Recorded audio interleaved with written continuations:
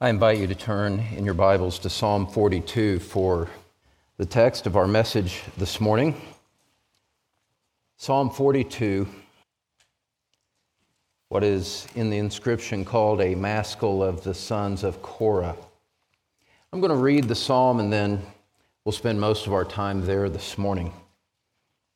As a deer pants for flowing streams, so pants my soul for you, O God.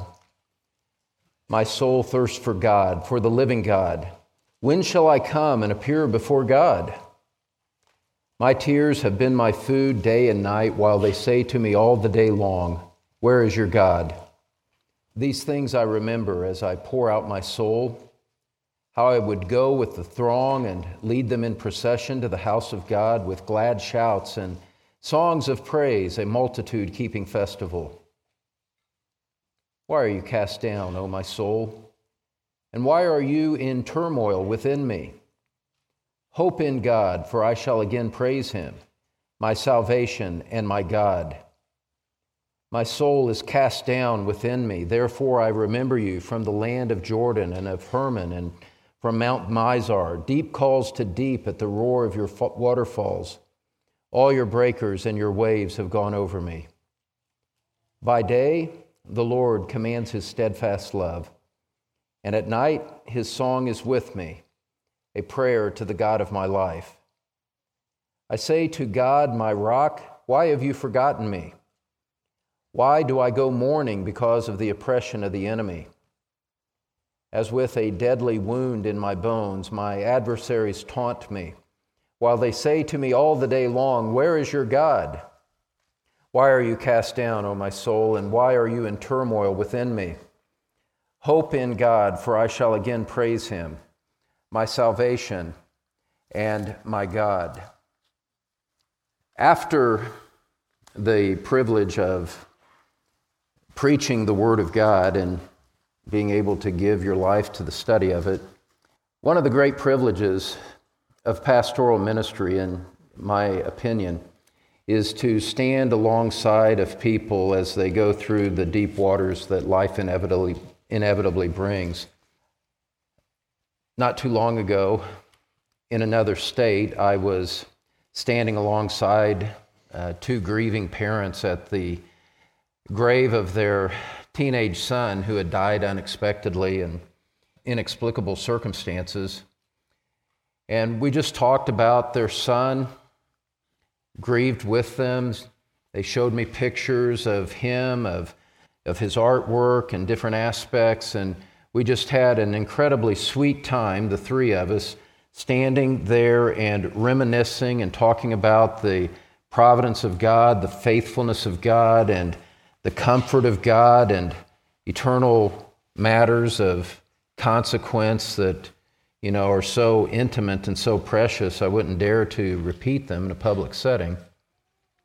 But it's a joy for me to be able to stand alongside people in their sorrows, Christians especially in their sorrows, and hear what's on their heart and do whatever I can to bring a measure of comfort from the Word of God to them in those times.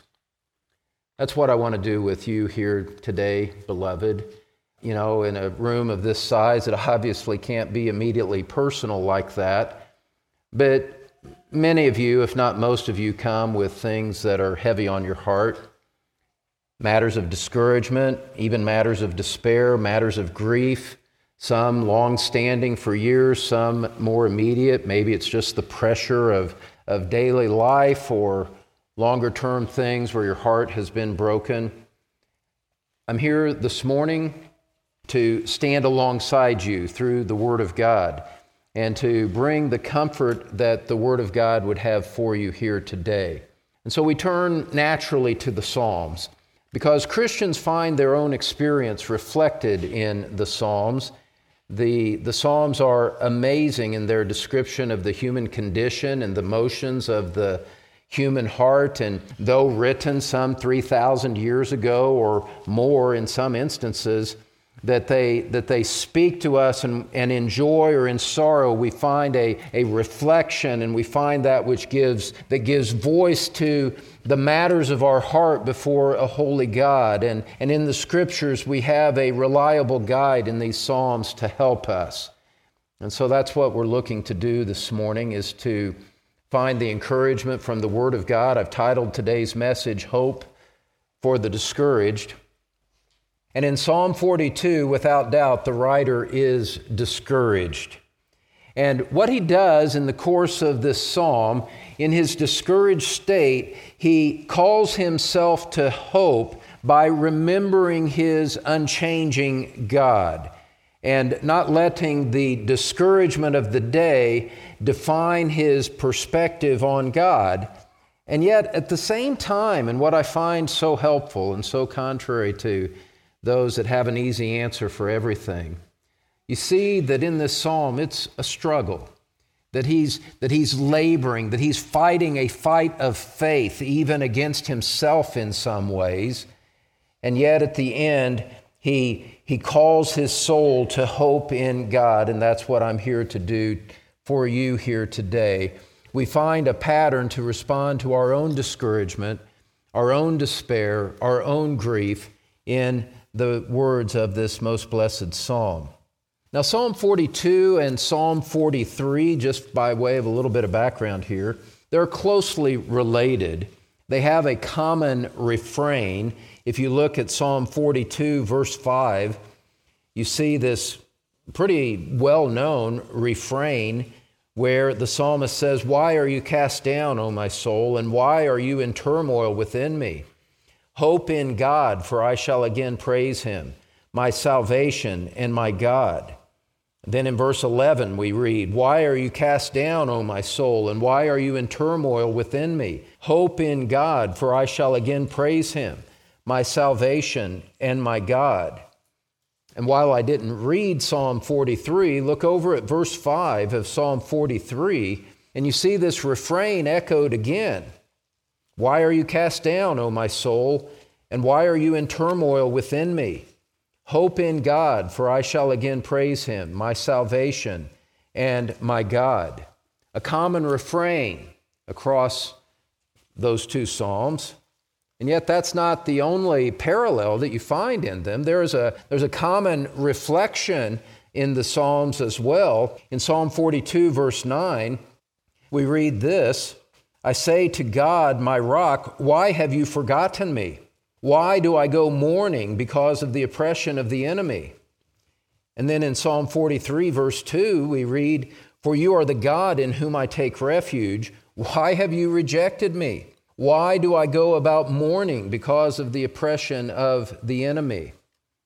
And because of those common themes and those echoes across the two Psalms, and the fact that Psalm 43 does not have a separate title of its own, many people think that perhaps those two were originally one psalm, and indeed some of the early manuscripts put Psalm 42 and 43 together as a single psalm.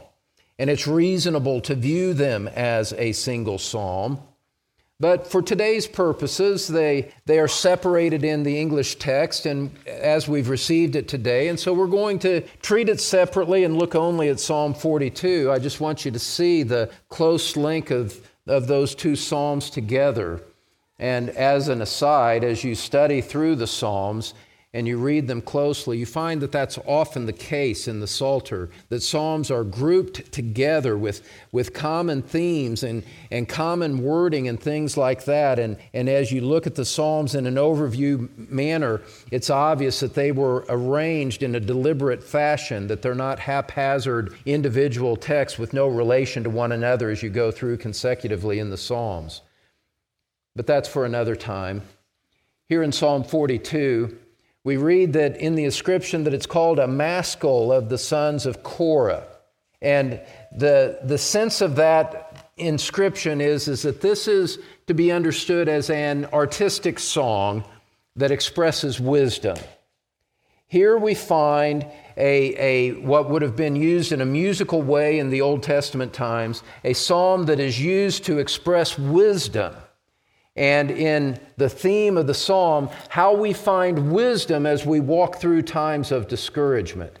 How is it that we, as believers in the Lord Jesus Christ, when our hearts are downcast, when our minds are confused and the things that we've known clearly in the past now seem to be covered by a cloud, how do we respond in times like that? And how can we move from discouragement to joy, from fear to faith, and from tears to triumph? How do we move in the right direction? And that's what we're going to see here this morning. Scripture tells us that the sons of Korah served in the temple, and that's going to be important later on. They served in the temple, they sang, they played instruments, they were centrally involved in the worship of the temple and in the Old Testament times. And so this is coming from that community that contributed to the worship of God in the temple. Just as we as Christians serve in the worship of God, and we serve Him with our worship in corporate ways in New Testament era, these were worshiping people that produced the psalm that we have here.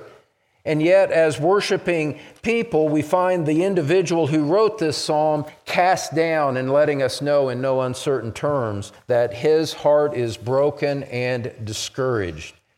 And what we want to do here today is I just want to break this psalm into two major points. We're going to look at the reality of discouragement and then the remedy for discouragement. The reality of discouragement and then the remedy for discouragement. Part of one of the ongoing themes and goals and aims of my ministry, over the course of a few decades now, has been to help Christians overcome the false teaching that creates a wrong sense of what the Christian life is supposed to be like. There are those teachers who create the impression that God wants you to be healthy and wealthy and always happy, and God's going to quickly solve all of your problems for you if you just have enough faith. And I know by direct personal experience, as most of you do also, that the reality of life contradicts that false theology sooner or later. You come to realize that that's not the way life works, even as a believer. Scripture doesn't teach that. Scripture wouldn't point us in that direction. It's a false hope and a false promise that we can go through this fallen world on a bed of roses and not suffer and never have any difficulties and then just waltz our way into heaven because we belong to Jesus. It's not the way it works. That's not what Scripture teaches us to expect from our salvation. And so in this psalm, we see an immediate rebuke of that false view of things. The psalm opens with a deep desire for God's presence in the midst of intolerable sorrow. A deep desire for God's presence in the midst of utterly intolerable sorrow. And I just want to bounce across some of the highlights of the psalm so that you see this theme very clearly, because it's central to understanding this psalm, central to drinking the milk that God would give to us to refresh our hearts from His Word here this morning. Look at verse 1, where the psalmist says, "As a deer pants for flowing streams, so pants my soul for you, O God. I have unfulfilled desires for you and for your presence. I am longing for you. I am thirsty for you, and there's nothing to slake my thirst and to help me as I open this psalm." In verse 3, we read, "My tears have been my food day and night, while they say to me all the day long, 'Where is your God?'" His heart is discouraged.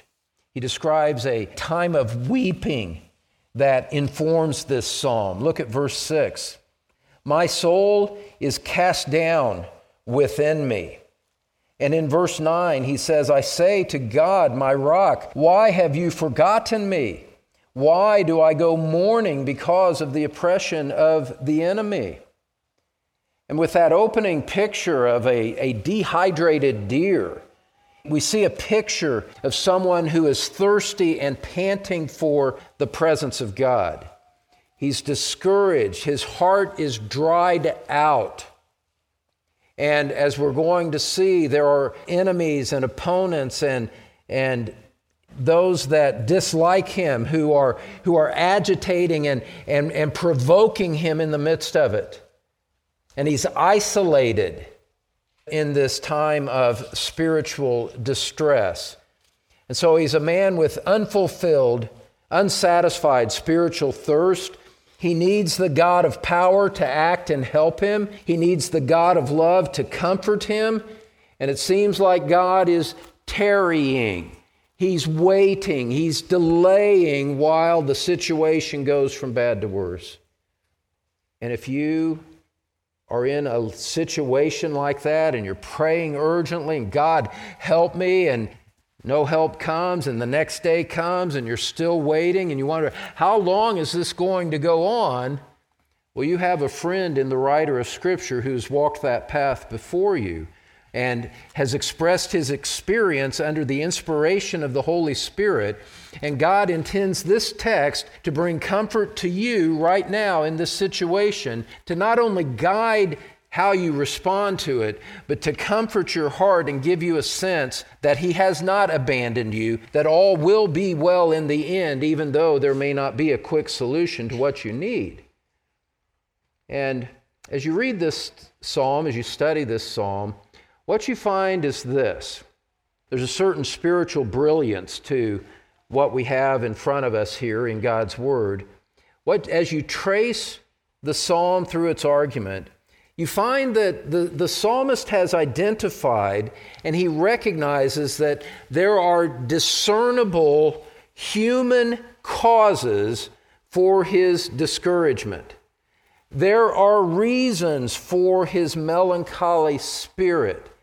And to recognize those reasons is the first step in winning the battle and dealing with the reality of discouragement. And I just want to highlight 3 of those aspects of the reality of discouragement for you here today. First of all, he is spiritually isolated. He is alone. Somehow his circumstances are keeping him separated and apart from the people of God for reasons that are not explained in the text. But look at verse 2, where he says, "My soul thirsts for God, for the living God. When shall I come and appear before God? I long to be in worship. How long will it be that my inability to be with the people of God will continue? When will I be able to appear before Him?" Now, beloved, this is where understanding the sons of Korah and their role in the temple worship is helpful. In the Old Testament economy, God had uniquely set apart the temple as the place for worship. It was at the temple where God had uniquely manifested His presence to His people. And so for the psalmist to say, "When shall I come and appear before God?" it's an indication that he misses being in the temple to worship in the presence of God by the means of worship that he had appointed for that time. He valued gathering together with the people of God. He valued the worship of God. He's not in this place of discouragement because he's a godless man who has rebelled against God and is looking to turn his back further on Him. We see the godliness of his heart by what he emphasizes at the start of his unfulfilled desires. I want to be in worship. I want to be in the presence of God, and yet I can't be. He's spiritually isolated, obviously for reasons that are beyond his control. And so he pours out his heart before God. Now, let me hit the pause button for a moment and just go on a very brief minor tangent here. There are those who would, perhaps looking at a situation apart from Scripture, would be critical of someone expressing these kinds of sentiments that you find in Psalm 42 to God. There are those that would rebuke you. How could you say, ask God if he's forgotten you? Don't you know that he's omniscient? You shouldn't even say anything like that. Well, John Calvin, in his commentary on Habakkuk, has a really helpful observation here. He says the purpose of prayer is that we pour out our hearts before God. Here, the psalmist is agitated, he's discouraged, he's weighed down. What he needs is the opportunity to express those sentiments freely before his God. He's seeking God. He's longing for God. He's not in rebellion against God in the things that he's saying here. He's expressing the desires of a godly soul that are going unmet, and he's feeling the consequences of that. So where else, this is always where I come out to, where else is a discouraged Christian supposed to go? Where else is a downcast believer to go if he can't go and express his heart freely and honestly before God? What does it mean that in Christ, in Hebrews chapter 4, that we have, or chapter 2, the text escapes me and I'm not going to have you turn there. What does it mean that we have a sympathetic high priest and the call to go to him so that we may find grace and mercy to help in time of need if we can't go and express the need? What good is that? How can we sing about a sympathetic Savior if we're forbidden to express our discouragement to him? What good would it be to have a human friend who is supposed to be your close bosom buddy and you can't bear your heart before him? It's nonsense. It's not the pattern of Scripture. The Lord sympathizes with his people.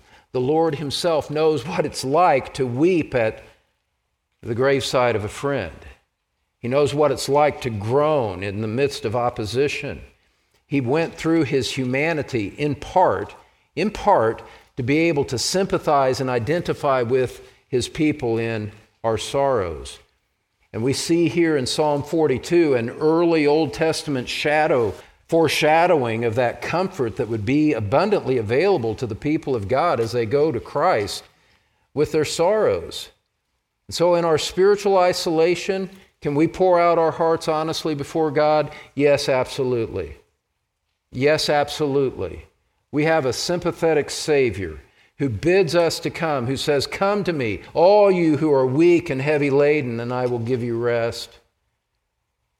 And so just knowing, for some, the initial crack of light coming through what's previously seemed to be a closed door is just opening the door to recognizing that the door is available to walk through and to pour forth your heart before God and know that he receives you sympathetically. Here, that's what the psalmist is doing in the midst of his spiritual isolation.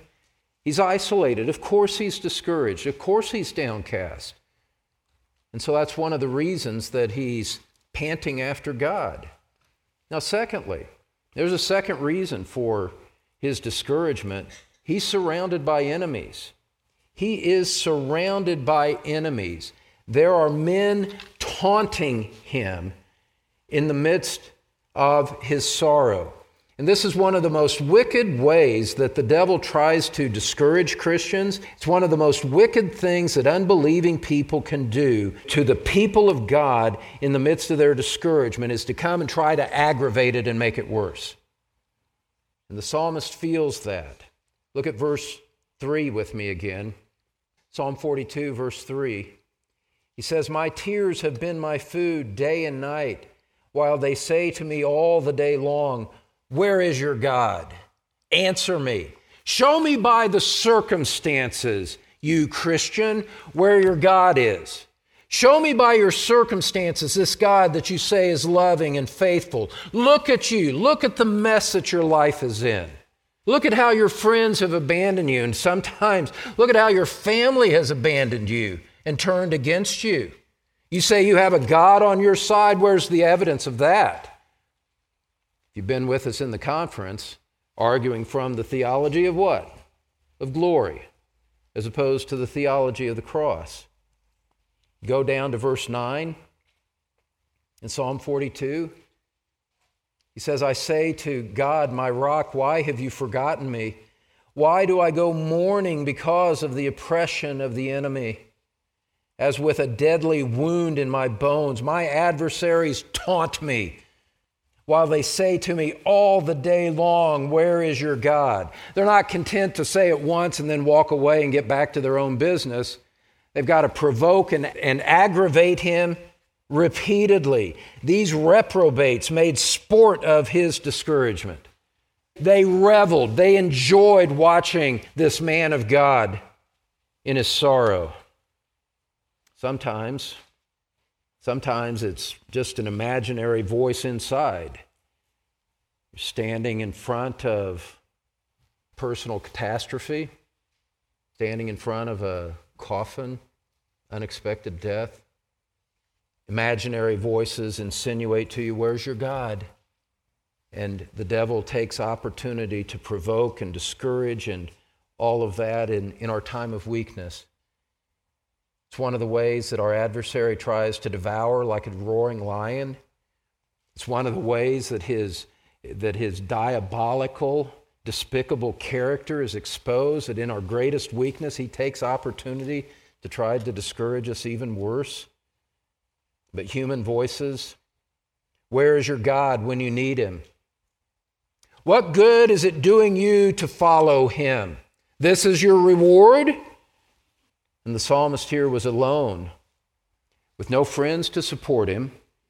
He's alone and separated from the temple, and his heart is broken, and he doesn't have anything to point to refute these vile taunts that are being made against him. So he's spiritually isolated, he's surrounded by enemies, and there's no one there to help him. And God seems to be standing by, letting it all happen, seemingly, being the key word, seemingly disinterested in his sorrow. Have you ever felt that way? Am I the only one in the room that's ever felt that in a crushing way? Where's my God in this? The psalmist understands. There's a third aspect that contributes and provokes his sense of discouragement. We've seen that he's spiritually isolated. He's surrounded by enemies. And thirdly, he misses his prior role of leadership. He misses his prior role of leadership, of spiritual leadership. And the discouraging reality of now for the psalmist is in contrast with what he used to enjoy with his prior prominence. We don't get many details, but we get enough to see that he had a role in leading worship in the past. Verse 4, look at it with me. He says, "These things I remember as I pour out my soul." What is it that you remember? What's he reflecting on? He's remembering something from his past. He says, I remember, verse 4, how I would go with the throng and lead them in procession to the house of God, with glad shouts and songs of praise, a multitude keeping festival.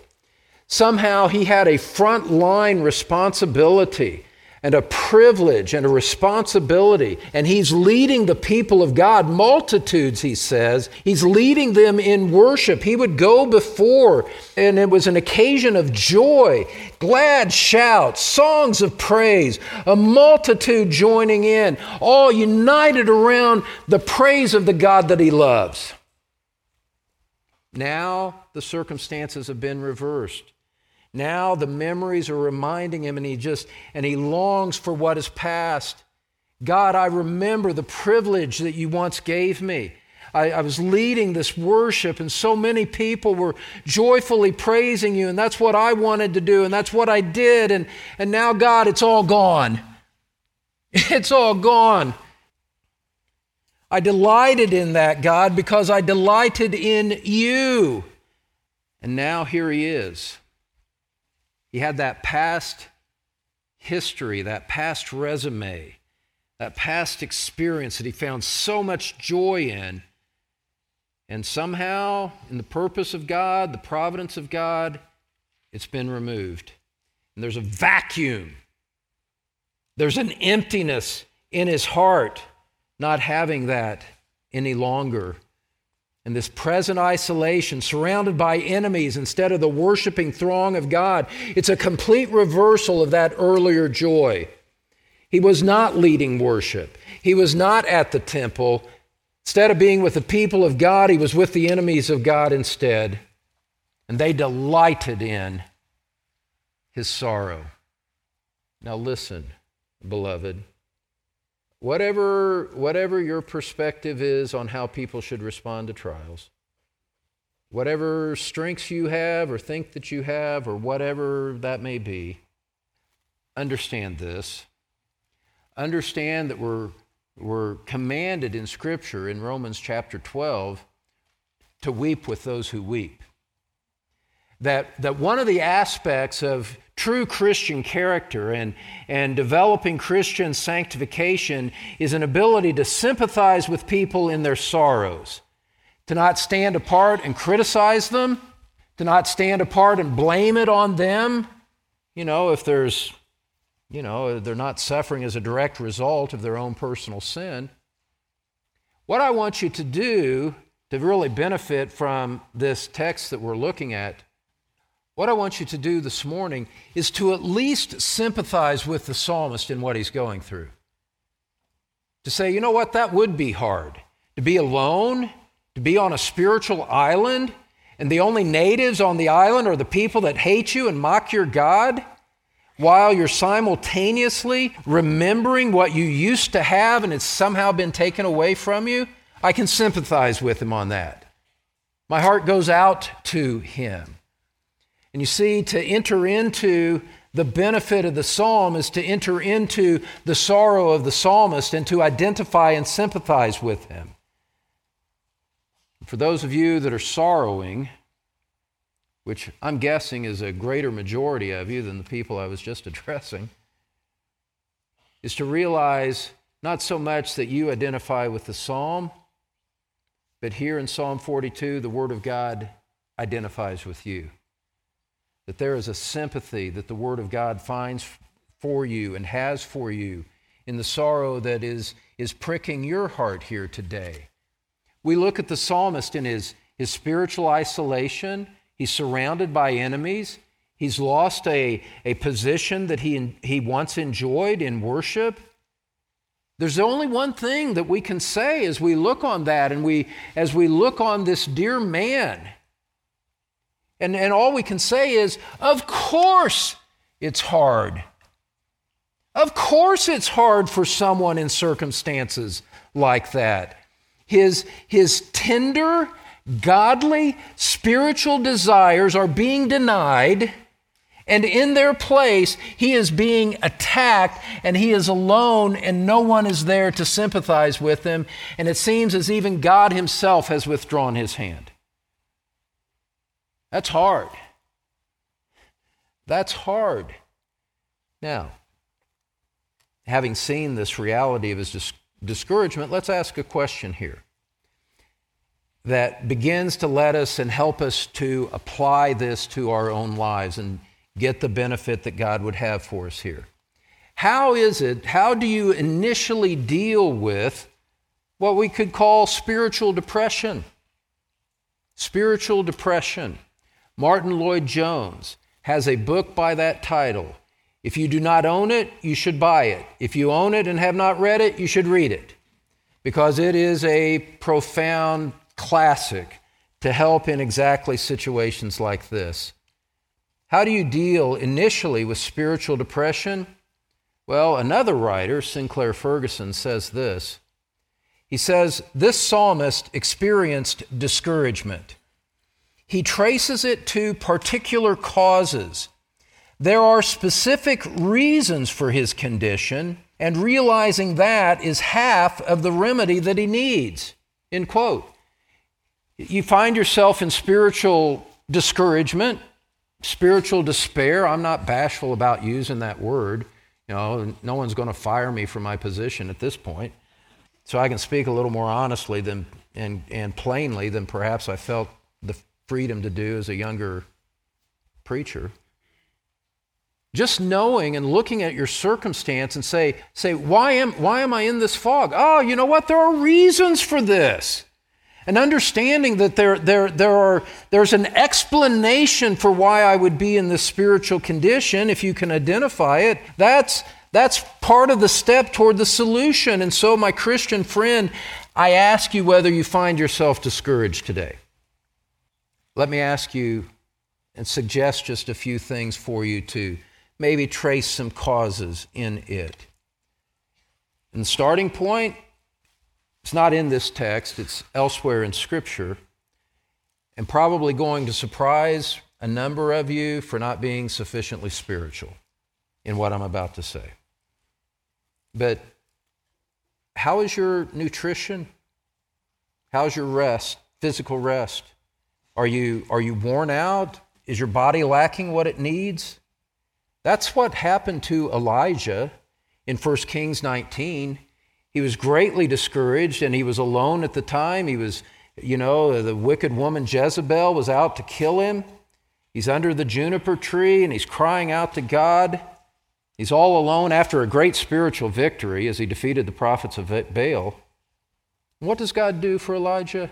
What's the first thing he does? Starts to bring him food. The ravens bring it to him. Elijah gets some sleep. God then begins to address him on other matters. Starting point there. Maybe there's a physical cause that, appropriate medical help could help you with. Don't neglect that aspect of it as one possibility. And those of you that are under grinding physical pain again and again and again, I can understand if that brings you down and you wrestle with keeping your spirits up under that kind of extended affliction. Let me ask you some other questions. Have circumstances maybe kept you from fellowship with God's people? Maybe job issues? Maybe your own laziness and neglect has drawn you away from the people of God. And you look and say, you know what, I have not been faithful in worship for about 2 years now. No wonder you're discouraged. You've separated yourself from the spiritual nutrition that the Lord has for His people. Let me ask you another sympathetic question. Has a major life change come upon you? Has there been a death of a loved one? That doesn't have to be in the past 3 weeks. These difficult deaths, the effects of that go on for years. And we can look at that and say, that's why my heart is downcast. I'm under a cloud of grief here. Maybe a job change. Maybe you're trying to live in the midst of constant hostility from family, friends, or coworkers. Maybe you're a caregiver for an ailing parent, and that's been going on for a very long time. There's reasons why these things come upon us and affect us. What we're saying here at this point is to not simply give in and surrender to the weight of the feelings of all of that. Just take the opportunity to understand, to see that Scripture acknowledges that these things have the ability to bring us down. I find that helpful. I remember going through a time of discouragement in my early Christian life and having the sense that people were critical, they were judgmental, they told me, you're not doing this, you need to be doing that, and never stopping to say, what's the context here? Oh, that's the context. No wonder you're so down. No wonder you're so discouraged. And I'll tell you this, having gone through that, one of the things that I do, one of the things that motivates me when I preach these days, and has for a very long time, is one of the things that I do when I preach is I preach like I wish someone would have preached to me in those days of dark discouragement. I needed someone to sympathize with me from a pulpit. Didn't always happen. I also needed someone to speak clearly to me, Someone who wasn't simply just trying to sympathize with me without giving me a vision of God that would elevate my soul and actually help me and to call me to higher ground. That's part of what I'm doing here with you this morning. We see that there are reasons that we go through discouragement. And beloved, I sympathize with you, and the Word of God, and far more importantly, the Lord Jesus Christ sympathizes with you in your discouragement. But we can't stop there. You see, we're not meant to just sink under the weight of it and just stay there. We need to go further and look for the remedy for discouragement. The remedy for discouragement. Point number 2 here in Psalm 42. The remedy for discouragement. Now, beloved, here's where some spiritual responsibility kicks in. That you have a duty in the midst of your discouragement. You have a spiritual job to do when you are discouraged. And I realize sometimes you don't want to hear that. But if you're a Christian, that doesn't matter if you don't want to hear it. You have a duty to fulfill in those things, and Psalm 42 leads the way. You see, circumstances may explain the feelings of discouragement, but you can go further than that. If you are in Christ, you can go further than that. You must go further than that, and you can go further than that. There may be legitimate reasons for your sorrow, but beloved, here's the pivot point. Here we're turning a corner in the sermon now. There may be legitimate reasons for your sorrow, but you have, as a Christian, you have better and bigger reasons for hope. You have better reasons for encouragement than for discouragement. And you see that, and the psalmist recognizes that as he speaks to himself and reasons with his own heart as the psalm goes along. Look at verse 5 with me. In Psalm 42, verse 5, he says, "Why are you cast down, O my soul? And why are you in turmoil within me? Hope in God, for I shall again praise him, my salvation and my God." What's he doing here? He's taking himself in hand and he's preaching to himself. His heart is agitated. His emotions have been controlling him. Now his mind steps in, takes over, and he speaks to his own heart. And he says, "Why are you so discouraged? Why are you downcast?" And he's calling himself, in a sense, he's calling his own self to account. He says, "Remember what you believe. You think that God has forgotten you. Part of the problem is that you've forgotten who your God is." And so he's speaking to his own heart and he's preaching to himself. And he says, "Why are you downcast? Why are you downcast if you belong to the great God of the universe?" My Christian friend, let's put it in New Testament terms. Why are you downcast if you belong to the Lord Jesus Christ? If you are justified, if your sins are pardoned and God has accepted you as righteous, why are you downcast? Why are you downcast, my Christian friend, if the Holy Spirit indwells you? Why are you downcast, my friend, if the promises of God belong to you?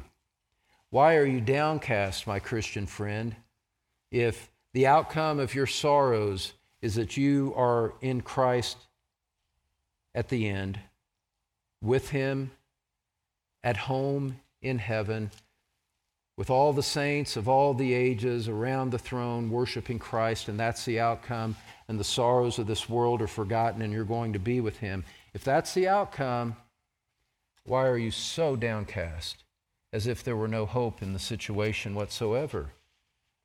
What the psalmist is doing here in verse 5 is he's preaching to himself. He's talking to himself.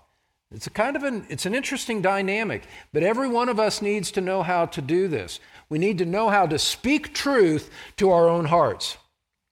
And here he's speaking to his own heart and asking his heart to justify itself. Why are you so downcast when you have this God?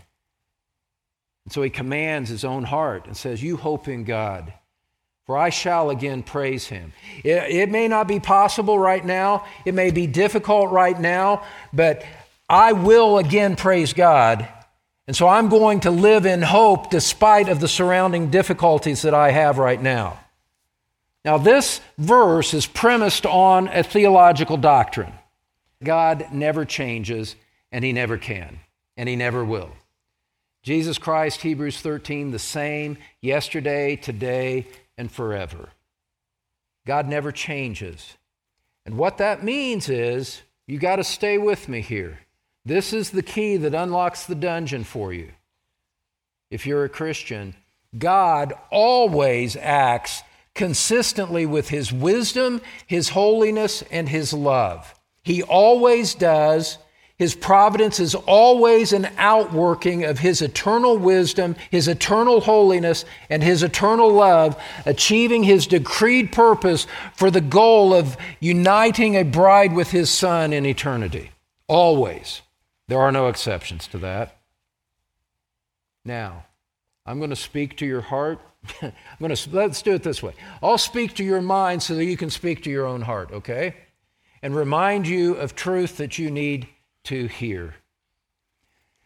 The eternal God, the Lord Jesus Christ, who chose you, I'm speaking to Christians here.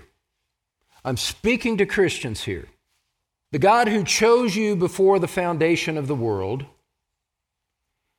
the God who took on human flesh, lived a perfect life, went to the cross and offered himself up as a sacrifice for your sins, shed his blood in an atoning death, bore the wrath of God on your behalf, was buried, and according to the Scriptures was raised on the third day, now ascended in high, reigning in heaven, interceding for you at the throne at the right hand of God. The God who's done all of that, the Spirit of God who drew you to Christ, who opened your mind to truth, who applied the gospel, who formed repentance and faith in your heart and made you a new creation in Christ, who indwells you, who is keeping you until the end with an outcome of eternal glory. Beloved, that God, that Christ, who saved you and blessed you in that way. Hear me. The God who has done that in your spiritual past has not changed one bit. He is the same today in your discouragement that he was in the early days of the joy of your conversion. He is the same God, and his purpose is completely unaltered. What's changed is your human circumstances. But you do not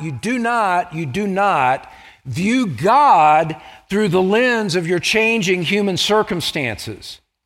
That's where everybody goes wrong.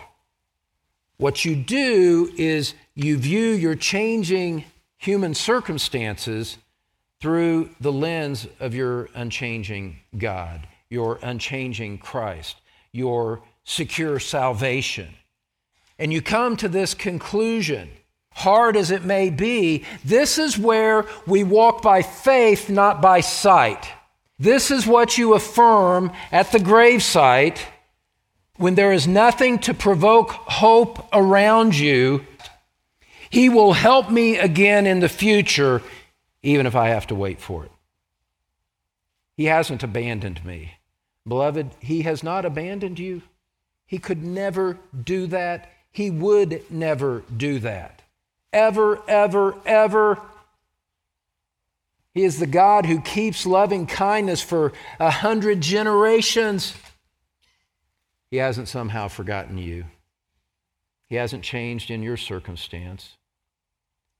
What the psalmist is doing here in verse 5 is something so important. He is preaching to himself. His mind is speaking truth to his emotions rather than letting his emotions run away from him. He says, hope in God, for I shall again praise him.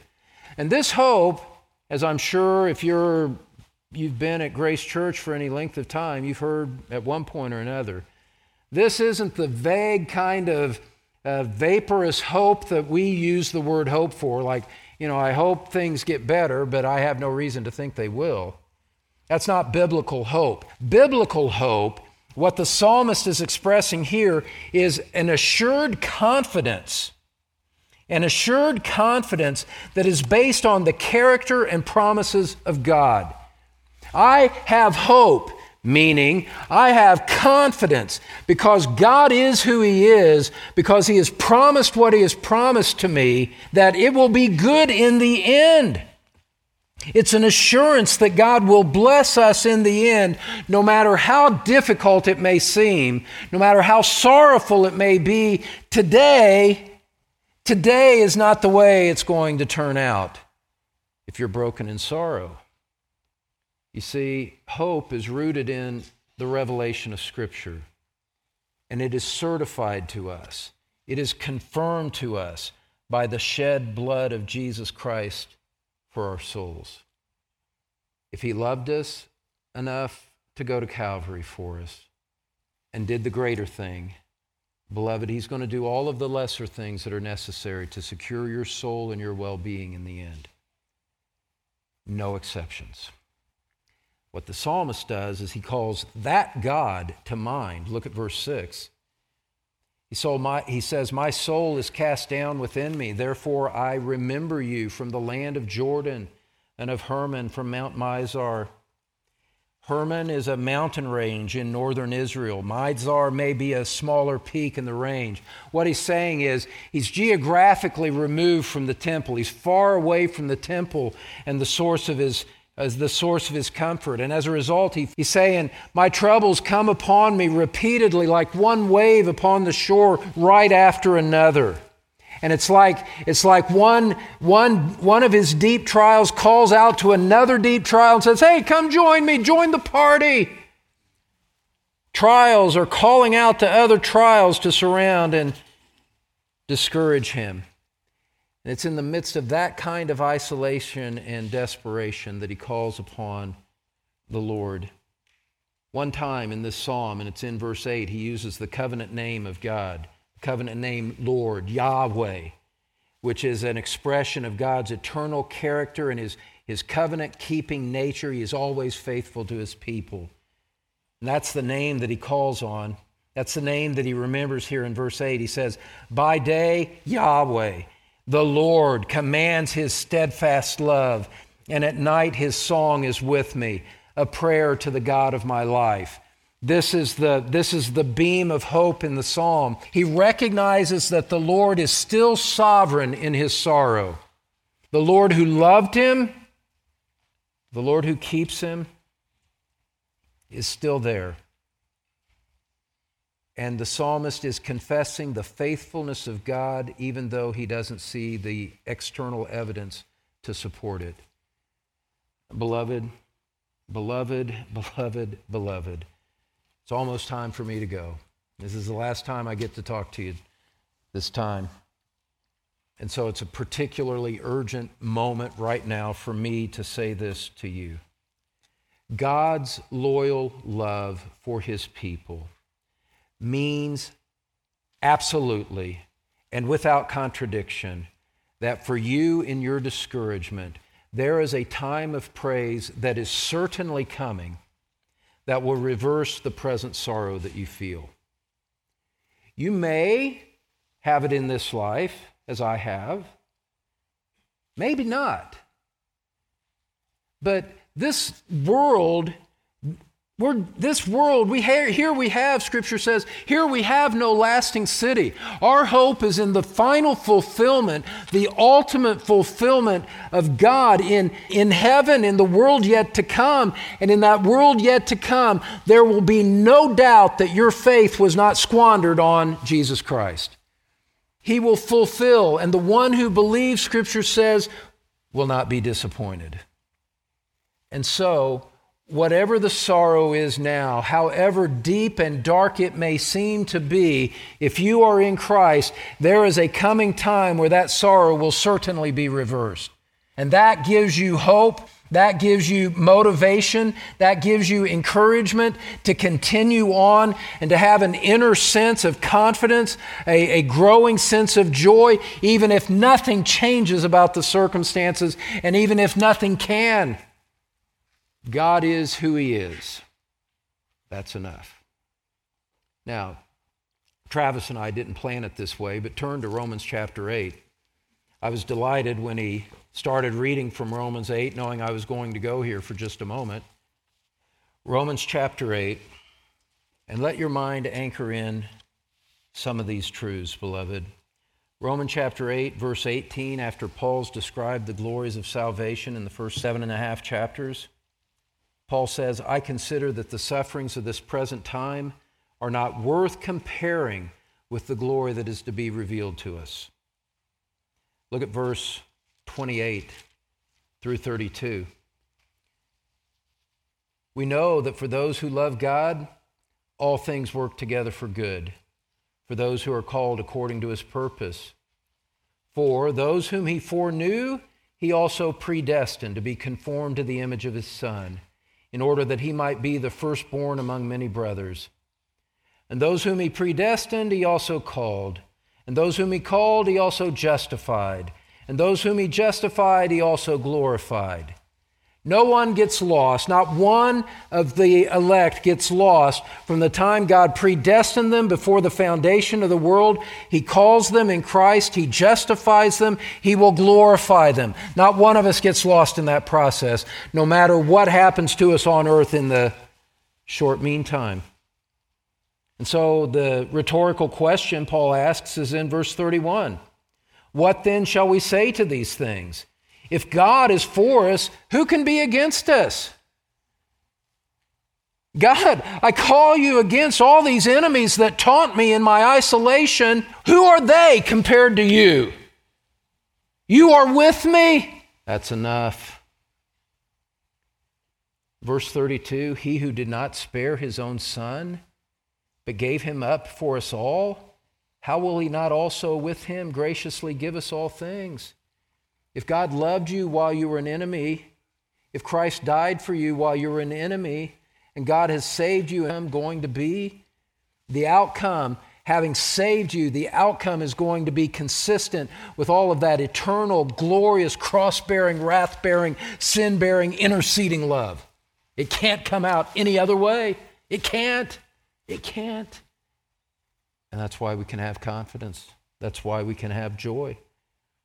So that in verse 37 we read, no, in all these things we are more than conquerors through Him who loved us. For I am sure that neither death, nor life, nor angels, nor rulers, nor things present, nor things to come, nor powers, nor height, nor depth, nor anything else in all creation will be able to separate us from the love of God in Christ Jesus our Lord. Now going back to Psalm 42 as we need to wrap this up. The present extended hardship that the psalmist is going through seems inconsistent with that faithfulness and love. And so there's a going back and forth. You know, and if you fight this battle with discouragement, you fight it more than once. Sometimes you're fighting the same battle again and again. Sometimes you're fighting it within the same day. You're fighting it, but you're fighting it all in the same way and on the same ground. The psalmist goes back and looks at his circumstances and he says, I say to God, my rock, verse 9 here, why have you forgotten me? Why do I go mourning because of the oppression of the enemy? As with a deadly wound in my bones, my adversaries taunt me while they say to me all day long, where is your God? It's side by side, the faithfulness of God, the goodness of God, His covenant-keeping nature, and this oppressive moment in the present, this season of life in the present. And he says, how can I question God like that? How can I ask seriously whether God has forgotten me? Of course God hasn't forgotten me, the psalmist says. And beloved, of course God has not forgotten you. The God who numbers your hairs, the hairs on your head, Matthew 10, He hasn't missed what you're going through. He knows where you dwell. You read that in one of the letters to the churches in Revelation 2 and 3. God says, I know where you dwell. God knows where you dwell, not just physically. God knows that you're dwelling in hardship and difficulty and discouragement. And He looks on you with sympathy, and He calls you, in light of that, to remember Him and to place your hope in Him, even if your circumstances don't change. Now, beloved, as we wrap this up, let me say this. And I hope that at the end of this hour, you'll see what I've said and what I haven't said. The remedy for depression does not start with just renewing a commitment to the outward form of your quiet time. Now, maybe you've neglected Scripture and you need to get back to that. That would be good. Yes, that's good. But it's not just finding some kind of greater commitment in your will that you're going to try harder. Many of you have found that you can't get out of this by trying harder. And that sometimes that's all that people have to say. Well, you just need to try harder, have more faith. That's what someone told me one time. That's not helpful. Might be true, but it's not helpful. The remedy for depression is more than renewing the outward form of your quiet time. You need to take the truth that you know and preach it to yourself. In the seat of your heart, in the deepest affections of your life, you must affirm what you know to be true about God's loyal love and turn your trust to His ultimate faithfulness. You must remember, beloved, the love of Christ. You must remember the one who loved you and gave Himself up for your soul. You must remember the one who in some infinite way that I can't begin to explain, thought of you on the cross, thought of you in His sufferings, because He died for your sins. Christ died for you because He loved you, because He had an eternal plan for you, and thus gladly gave Himself up on behalf of you. And so, beloved, those kinds of unshakable truths and unshakable convictions about your God, about your Lord, about your Savior, those are the things that tell your emotions how to respond.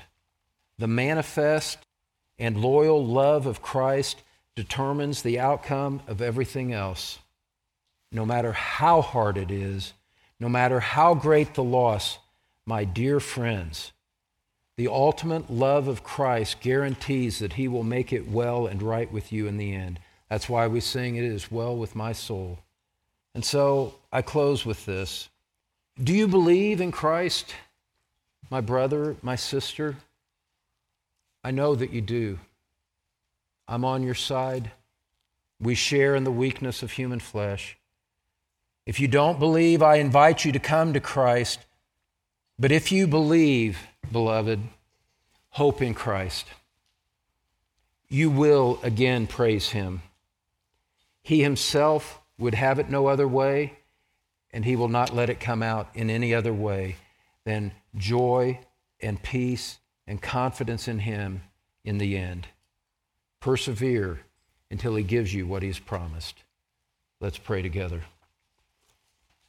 Father, look on these dear friends and bless them. Look on these dear friends and keep them. Look on your beloved, Lord, and make your face to shine upon them. Look on them, O God, and be gracious to them. Lift up your countenance upon them, O God, and give them peace. In Jesus' name we pray. Amen. Thanks for listening to Pastor Don Green from Truth Community Church in Cincinnati, Ohio. You can find more church information, Don's complete sermon library, and other helpful materials at thetruthpulpit.com, teaching God's people God's Word. This message is copyrighted by Don Green, all rights reserved.